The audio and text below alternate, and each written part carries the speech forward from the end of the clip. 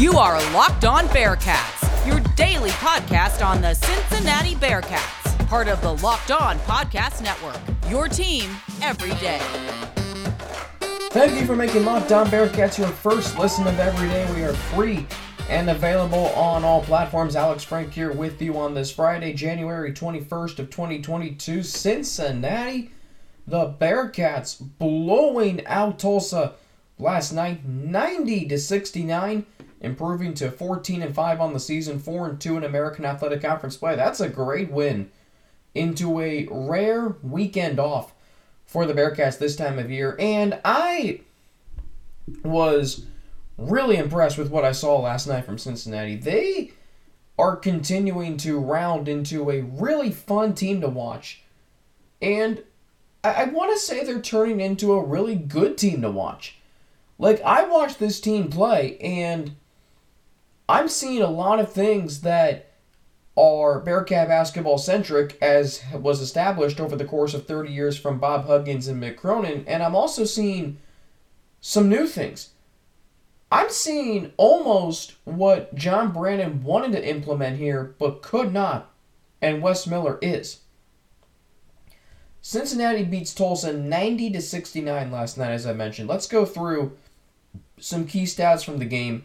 Jeremiah Davenport, once again, was absolutely on fire. 24 points, 7 of 14 from the floor. All 7 made field goals coming from 3, where he was 7 of 9. David DeJulius chips in 20. He was 6 of 13 from the floor, 4 of 6 from 3. Mason Madsen had 14 points. He was 5 of 6 from the field, 4 of 5 from 3. And that was great to see because he was struggling for three-point shooting coming into this game. He was shooting 29.3%. The only thing that I would say I didn't like was Cincinnati turned the ball over. I think they were playing a little faster last night than they've played in other games this season. But, I mean, you'll take those. You'll take those for shooting 47% from the floor the entire game and 55% from 3. You will definitely take those. Total rebounds, the Bearcats had 41. Tulsa did have 31 as well. Tulsa had too many offensive rebounds too, 15. But I'm just looking at the Bearcats' offensive numbers. Micah Adams-Woods had another fantastic game. 14 points, 4 of 9 from the floor, 7 assists. I'm looking at 4 assists from Mike Saunders Jr. He had 11 points, 4 of 7 from the floor. No one really had the I mean, yes, Jared Hensley was only 1 of 5 from the floor, but I'm looking at all the other scorers. Adams-Woods, even 4 of 9. You'll take that. You'll definitely take DeJulius, 6 of 13. Davenport, 7 of 14. And in doing so, you held Tulsa to 38% shooting from the floor, and they attempted 11 more shots than Cincinnati did. Overall, the Bearcats only attempted 62 shots. The Golden Hurricane attempted 73. Tulsa was 3 of 14 from 3. So Tulsa had fewer 3-point attempts than the Bearcats had 3-point field goals made. That is... I mean, I don't know how many times you see that in a box score. I feel like you don't see that very often. And again, I talked about it yesterday. I talked about it leading up to this game. What has to happen for Cincinnati to make an NCAA tournament run? Well, number one, you got to beat teams like Tulsa. Tulsa wasn't very good coming in. They were 6-9 overall, 0-4 in the conference, and this game was close. This game was really close to start the second half. The Bearcats only led by 7 at the half, and they outscored Tulsa by 14 in the second half. So, I didn't mention this, but it goes to show you that when you finish the game, when you play better in the second half than you did in the first half, that can go a long way. Number 2 is they had to continue to get better from 3-point shooting. Well, this is now the 4th time in the last 5 games they've made 10 or more threes, and this time might have been their best. 16 of 29. 16 of 29. Davenport hit 7 threes. Madsen hits 4. DeJulius hits 4. Hayden Koval hit 1. They are getting some really good production from 3-point shooting. And what it shows you is if this team does fall behind, which they have at times this season, they're never really out of it. Hit a string of threes, 2 to 3, that's 6 to 9 points. That can get you back in any game or even make up the deficit entirely. So number 3 was they can't afford. Jeremiah Davenport had to get hot at the right time. Jeremiah Davenport has been red hot as of late. I mean, he has had some unbelievable games. 24 points. I think tonight was his 5th game of the season with 20 points or 5th straight game with 20 or more points. He has been just on an absolute tear as of late. And, one of the keys I mentioned was getting to the AAC championship game, but, we won't know that until March. So, beat the bad teams in the conference, check. 3-point shooting, check. Rebounding the ball better. Well, they tied in rebounds tonight. Let's go through the rebound totals. 7 from Odi Oguama, 6 from Hayden Koval and Jared Hensley. You had 3 from Mason Madsen, 2 from Abdul Adu, 2 from David DeJulius. By the way, Abdul Adu had a really rough game. 2 rebounds, 0 for 1 from the line, didn't attempt a shot or a 3-point shot.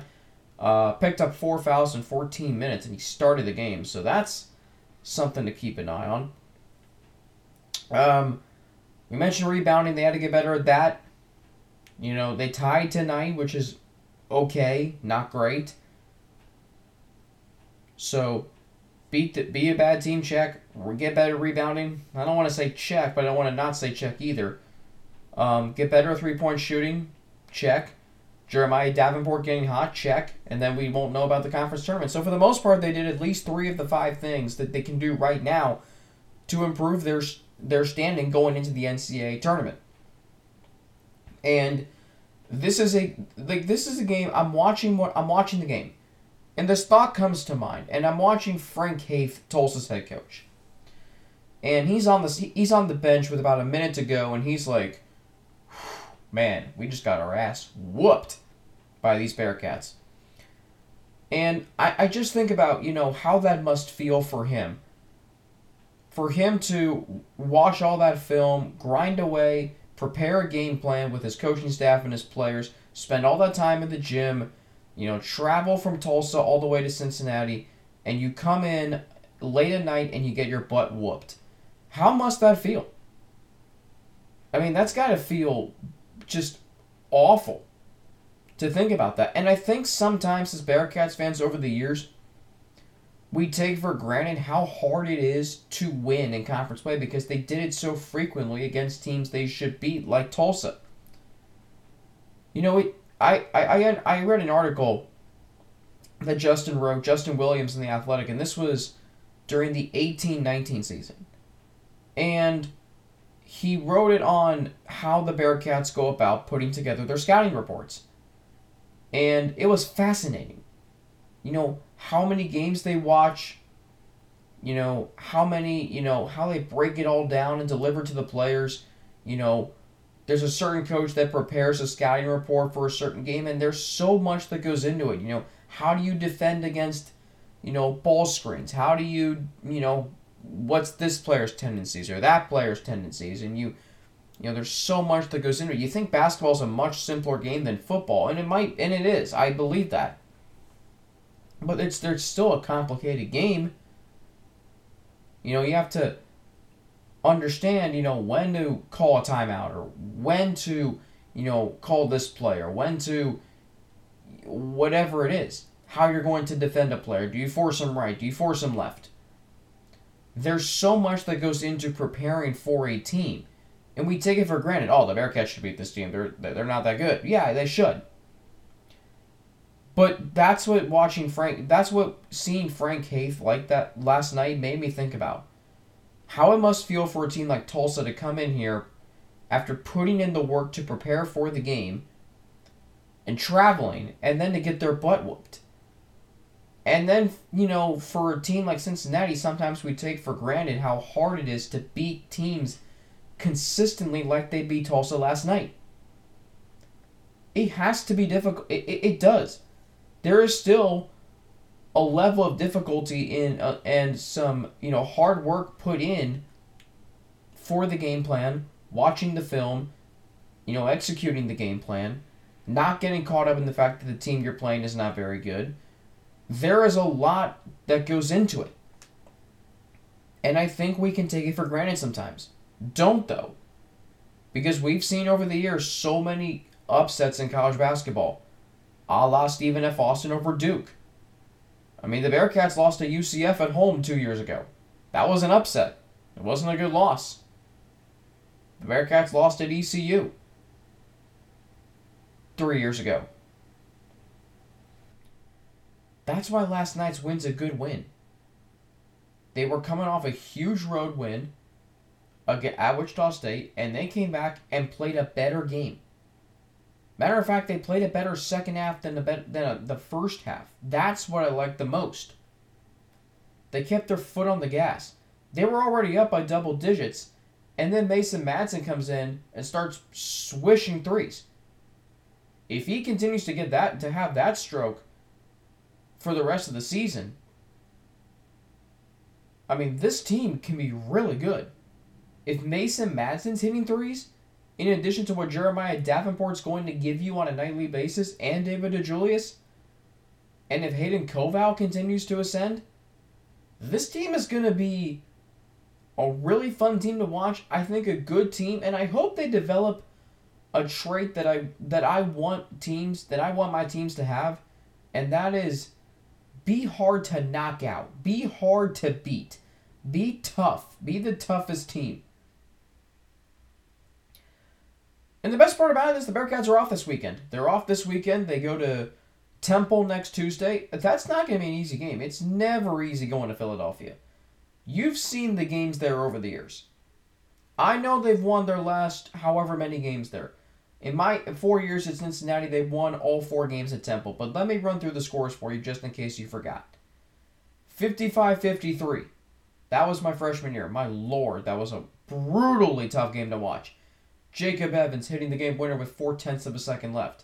And had it not been for a technical foul on Temple head coach Fran Dunphy, that game might have turned out differently.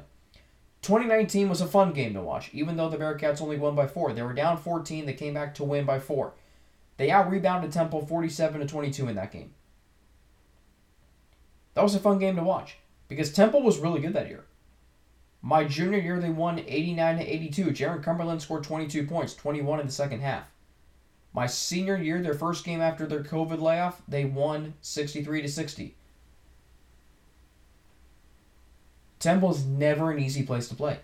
It's never easy to play there. But Cincinnati has the team to go in there and win. They're tough. They're Philly tough. And they'll be more Philly tough than Temple next Tuesday, I believe. More coming up on Locked On Bearcats. Alright, so this is it. The putt to win the tournament. If you sink it, the championship is yours. But on your backswing, your hat falls over your eyes. Is this how you're running your business? Poor visibility because you're still relying on spreadsheets and outdated finance software? To see the full picture, you need to upgrade to NetSuite by Oracle, the #1 cloud financial system to power your growth with visibility and control of your financials, inventory, HR, planning, budgeting, and more. NetSuite is everything you need to grow all in one place. You can automate your processes and close your books in no time while staying well ahead of your competition. 93% of survey businesses increased their visibility and control after upgrading to NetSuite. Over 28,000 businesses already use NetSuite for the new year.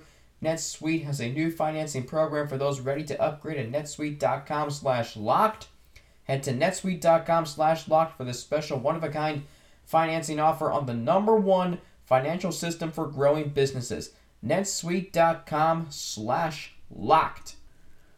Once again, thank you for making Locked On Bearcats your first listen of every day. We are free and available on all platforms. Alex Frank back here with you. All right, time to get into some football talk. And I was puzzled by this earlier this week, but now it makes sense to me.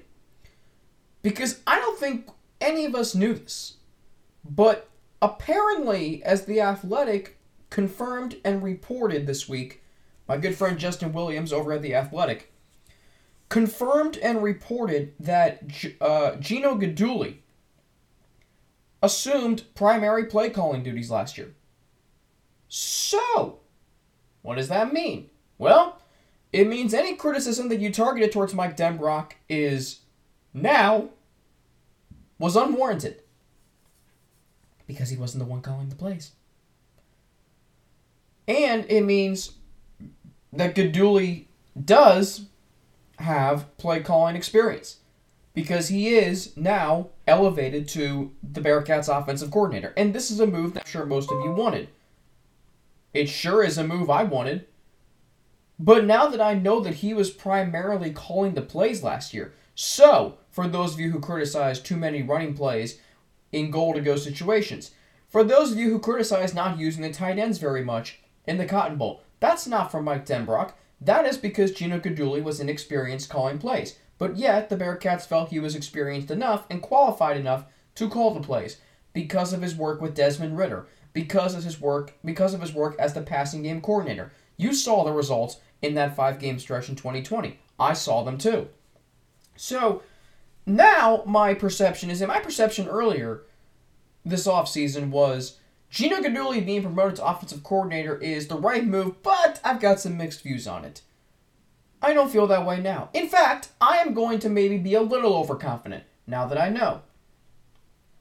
I think Gino Guidugli is going to be a really good offensive coordinator. So long as he grows as an offensive coordinator and is aggressive. He has to be aggressive. The Bearcats are going to still have a team next year that can warrant aggressive play calling. They're going to have the speed at receiver with Trey Tucker and Tyler Scott. They are going to have a quarterback that can either A, uncork a deep ball like Ben Bryant can, or B, utilize dual threat abilities like Evan Prater can. So that warrants aggressive play calling. Now, depending on who is the starting quarterback, your offense might look a little different. I was on record saying recently that the Bearcats, with the returns of Josh Wiley and Leonard Taylor, should lean towards more the run game. I now think the Bearcats should be aggressive on offense because your running back room, the more I think about it, is largely unproven. Yes, Ryan Montgomery is still here, but he's going to have to take on a larger role, and I think you can utilize him in the passing game with his speed. So, and his elusiveness. So there's 5 things. So what I mean by Gino Guidugli growing as an offensive coordinator and being aggressive. Number 1, you cannot go conservative. Because if you go conservative in this game in college football, there aren't enough games to where you can go into a post-game press conference and say, yeah, I got too conservative, that'll keep me up at night. No, because especially in Cincinnati's case, if you're aspiring to get back to the college football playoff, you can't take any games off. You can't take any possessions off. Like Zach Taylor got too conservative in the Bengals' 13th game of the season against San Francisco. But because the NFL playoffs takes 14 teams out of 32 as opposed to just 4 in the college football playoff, the Bengals and Zach Taylor was able to learn from his mistakes. Never should have happened, but anyway, he learned from his mistakes. The Bengals had enough games to rebound. They did. They won their next 3 games, won the division, and now they're moving on to the playoffs this weekend.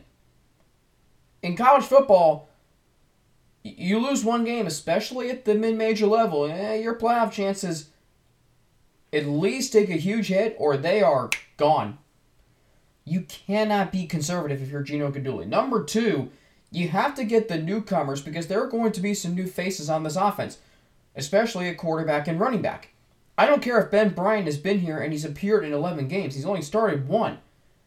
And the 1 game he started was, yes, an important game, but the Bearcats have come even farther since then. Or they've come even farther since then. So, you have to get your newcomers to believe in you. The players who didn't play a lot last year, like Ryan Montgomery, Evan Prater, you have to get those guys to believe in what you are trying to do on offense. If you send a message to those newcomers and those new faces in big roles, if you send the message of, you know what, we're going to run you out there and we're going to give you every opportunity to make a play. Oh yeah, they'll want to play for you. They will want to be in your offense. But if you say, yeah, you guys are developing, but we're going to be, and Gino will say this to them maybe. He won't say this to the media. He would say, yeah, we're going to, you guys are going to be out there primarily as run blockers and decoys and, anything that doesn't have to do with you getting the ball and a lot of touches. I don't know how well that's going to sit with somebody like Tyler Scott, who's trying to recover from who's trying to replicate what Alec Pierce was to this offense for 4 years. You have to send the message to the team this year, especially as a new offensive coordinator. Hey, we are still going to be an aggressive team. We are still going to air it out. We are going to utilize our tight ends. We are going to create mismatches. We are going to get you out in space to make plays. Elusiveness, like that Tyler Scott touchdown against Temple, or Leonard Taylor and Josh Wiley getting out in space, getting open, and creating impacts. That's what you want to hear if you're a newcomer to this offense. And that goes for really the entire offense, because they know how Gino calls games. It's just so fascinating to me that we just now found this out. Number 3, they have the talent, Cincinnati, to be aggressive. There is a lot of talent on this team to be aggressive. You have the aerial attackers in Tyler Scott and Trey Tucker. You have them to use if you want to use them with creativity and misdirection plays. You have Ben Bryant's arm. You have Evan Prater's running ability. I'm not saying the Bearcats should use both quarterbacks in the same game, because I think that's going to, potentially mess with the confidence of one of them, if not both. But there is something to that. If you want to bring in Prater for a package of plays, if you end up taking Ben Bryant as your starter, it is going to be very interesting to see what the offense looks like depending on who is the starting quarterback for this team.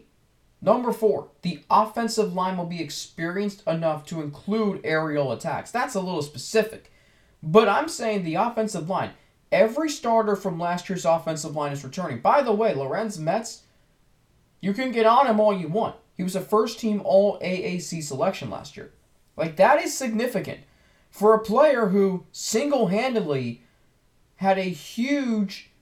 was a huge reason why the Bearcats' offense went completely dormant in the second half of the Peach Bowl against Georgia. Now, you have a first-team All-AAC selection coming back. You've got John Williams. You've got Jake Renfro. You've got James Tunstall. You've got Lorenz Metz. You got Dylan O'Quinn. You're going to have your entire offensive line back. Here's this. Justin in the Athletic. Offensive depth chart 1.0. Offensive line projected starters. James Tunstall at left tackle. Jeremy Cooper at left guard. Forgot about him. Jake Renfro at center. Lorenz Metz at right guard. Dylan O'Quinn at right tackle. And then your backups, John Williams, Cam Jones, Mao Glenn, Joe Huber, Gavin Gerhardt. This offensive line, it's going to be, I think, better this year. So if you're Gino Guidugli and if you're the quarterback, whoever that's going to be, Brian or Prater, you're going to have an experienced offensive line blocking for you. And that's why I think this Bearcats team is going to remind me so much of 2018. It might do the same for you. Because remember how good that offensive line was in 2018?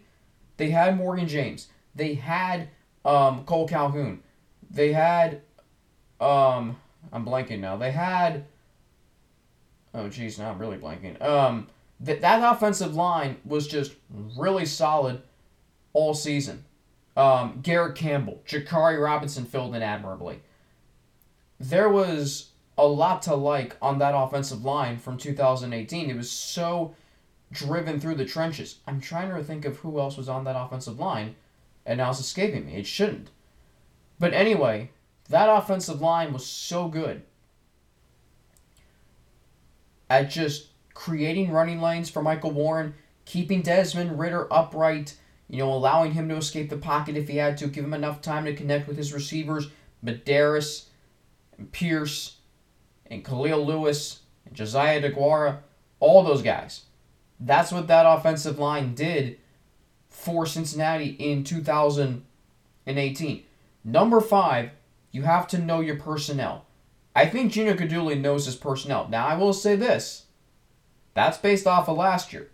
The Bearcats team is vastly different this year. There are Desmond Ridder, Alec Pierce, and Jerome Ford aren't walking through the door.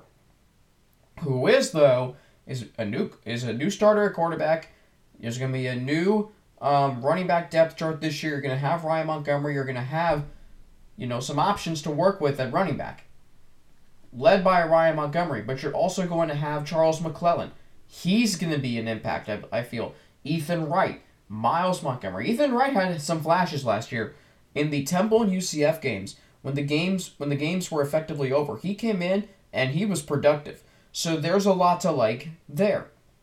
Gino Guidugli, though, now that we know he was calling the plays last year, I think he's going to be a really good offensive coordinator, as long as he does those things I just mentioned. And I just think, for as many questions, and I'm going to get to my questions coming up, my questions and concerns for the Bearcats, but I'm also going to get to what I'm excited for this offseason. What I'm excited for, and really going into next year. Football is a 24/7 sport. And I know that you might be fearing the Bearcats are going to drop off a little bit. But who says they can't reload this year and eventually build back towards a year like last year? That can also happen. We'll get to more next here on Locked On Bearcats. But first, Bet Online would like to wish you a happy new betting year as we continue our march to the playoffs and beyond. Bet Online remains the number one spot for all the best sports wagering action for 2022. It's a new year. There's a new updated desktop and mobile website to sign up today and receive your 50% welcome bonus on your first deposit. Just use our promo code LOCKEDON to get started. From football, basketball, hockey, boxing, and UFC, right to your favorite Vegas casino games. Don't wait to take advantage of all the amazing offers available for 2022. BetOnline is the fastest and easiest way to wager on all your favorite sports. BetOnline, where the game starts. Once again, thank you for making Locked On Bearcats your first listen of every day. We are free and available on all platforms. Alex Frank here with you. On today's episode, 4 playoff games. You can, of course, make your bets on them with BetOnline AG. 4 NFL playoff games this week. Bengals, Titans. I'm going to take the Titans in that game. The Titans are 3.5-point favorites. I think it's going to be a really competitive game, but the Titans just play such a unique physical brand of football. I don't know if the Bengals are going to be able to overcome it. Albeit this game, I think the Titans win 31-24. I'm going to take Green Bay. They're 5.5-point favorites. I'm going to take them to win outright. I think they're going to win convincingly, 34-20 over San Francisco Saturday night. My upset of the week, I'm going the Rams as 3-point underdogs to win outright 27-20 at Tampa Bay Sunday afternoon. And then Buffalo, Kansas City. I'm going to take Buffalo. Right now the line on that game is Kansas City at minus 1.5-point favorites. Which I should say Tampa Bay's a 3-point favorite. Yeah, I did say that. So Kansas City a 1.5 favorite. I'm going to take Buffalo to win outright 38-31. So those are my picks this week. 2 home teams, 2 road teams winning this week, setting up what will be great conference championship games. Buffalo, Tennessee, and then Rams, Packers. Those will be really good conference championship games. Anyway, so I mentioned I was going to, before we went to that live read and ads, I said I was going to give you what I'm excited for this offseason with the Bearcats, what I have questions about, what I'm concerned about, which really questions and concerns are the same deal. So without further ado, what I'm excited for this offseason are the players that are returning. Key contributors from teams over the years, especially last year's college football playoff team. So, you have the returnees of Josh Wiley and Leonard Taylor. You have the returnees on defense, you have Malik Van, Jabari Taylor, you have Javon Hicks returning, you have a lot of key players that are coming back that are returning. You have your whole offensive line returning. That was my fourth thing I'm excited for, so I can lump that into the first thing. So there are, I feel like I'm missing a key player in there that is returning. There were so many of them that announced they decided to return. Hicks, Taylor, Wiley, Jabari Taylor, Leonard Taylor, Malik Van, Jawan Briggs.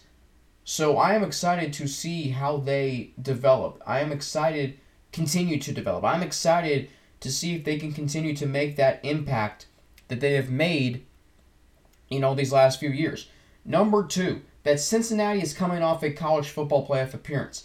And I know that might be something that I don't need to talk about a whole lot. Maybe something I shouldn't overstate. But I am going to, because it is a significant accomplishment for a university like Cincinnati to make a college football playoff that is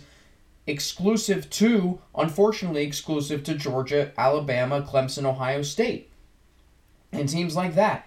And you think about how hard it is for some schools like even Ohio State to make the playoff as much as Alabama does. And the University of Cincinnati was able to make it, a group of 5 school, a program that 30 years ago lost 81-0 to Penn State, then now you're playing for the college football playoff on New Year's Eve in Dallas against Alabama. That is a significant deal. That is something that you can pitch to recruits. That is something that gives you exposure. That is something that can help your university's reputation as a football school moving to, the Big 12. There is significance on many levels with making a college football playoff. And Luke Fickell talks about how how he wants this program every year to play for championships. And he overstates that. I kind of get annoyed by that. But I understand that if you're playing for championships, the rest will play itself out. And that's just him basically taking it one step at a time. You play for a championship, then you get to, a bowl game, whether it's a New Year's Six bowl game or a college football playoff game. Like, there's something to making the college football playoff. It's a significant accomplishment, and the Bearcats have done that. Number 3, Gino Guidugli being the offensive coordinator. Now that we know that he called plays last year, that he was the primary play caller, which I'm dumbfounded by that. I'm dumbfounded by that, honestly. In a good way. I had no idea. So especially because here's all of us, me, you, everybody's criticizing Mike Denbrock for, his play calling, and it turns out that it wasn't him. Like, how funny is that?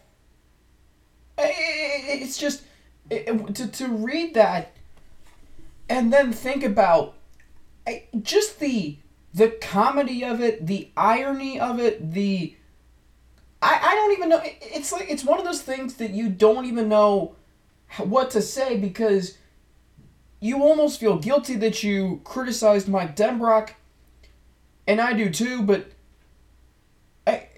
hey, at least, there were times, there were a lot of times that we criticized the play calling. But I didn't really hear about it I didn't hear about it when the Bearcats were winning and playing well. And it just shows that Gino Guidugli had the trust in Desmond Ridder, especially on that drive, on that final scoring drive in Notre Dame, to say to Ridder, go win it, go win this game for us, go put this game away for us. And he did. And then you think about, and it's funny how, scratch that thought, you think about, any other situation, the 3 scoring drives to start the second half against Houston in the championship game. You think about bringing the Bearcats back against Indiana and Guidugli being the play caller. Now, Mike Denbrock, the criticism might still be warranted because, yes, Guidugli's the play caller, but Denbrock is the offensive coordinator. So he is the leader of he is the head of the offensive coaching staff. He's putting the offense together, putting the plays and the packages together for Guidugli to utilize. So there is something to that. But Gino calling the plays, at the end of the day, he's calling the plays. What play should we call in this situation, in this situation?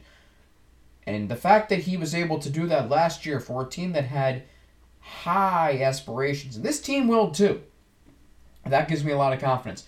And then, like I mentioned, number 4, the offensive linemen that are returning. The offensive linemen, you're going to have 5 starters from last year, all 5 starters coming back. That's going to make life easier for whoever's the new quarterback.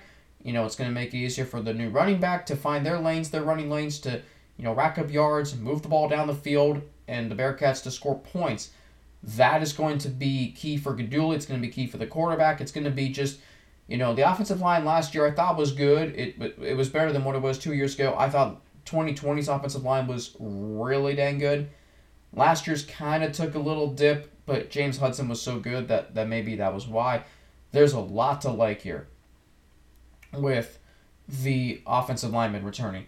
But I'm also questioning some things. I'm concerned about some things. So, number 1 is who's the quarterback. And I think that's going to be the dominant talk of spring ball. It's going to be the dominant talk of, the whole offseason. And when they do make that decision, whenever that will be, I don't think it's going to come until fall camp and higher ground.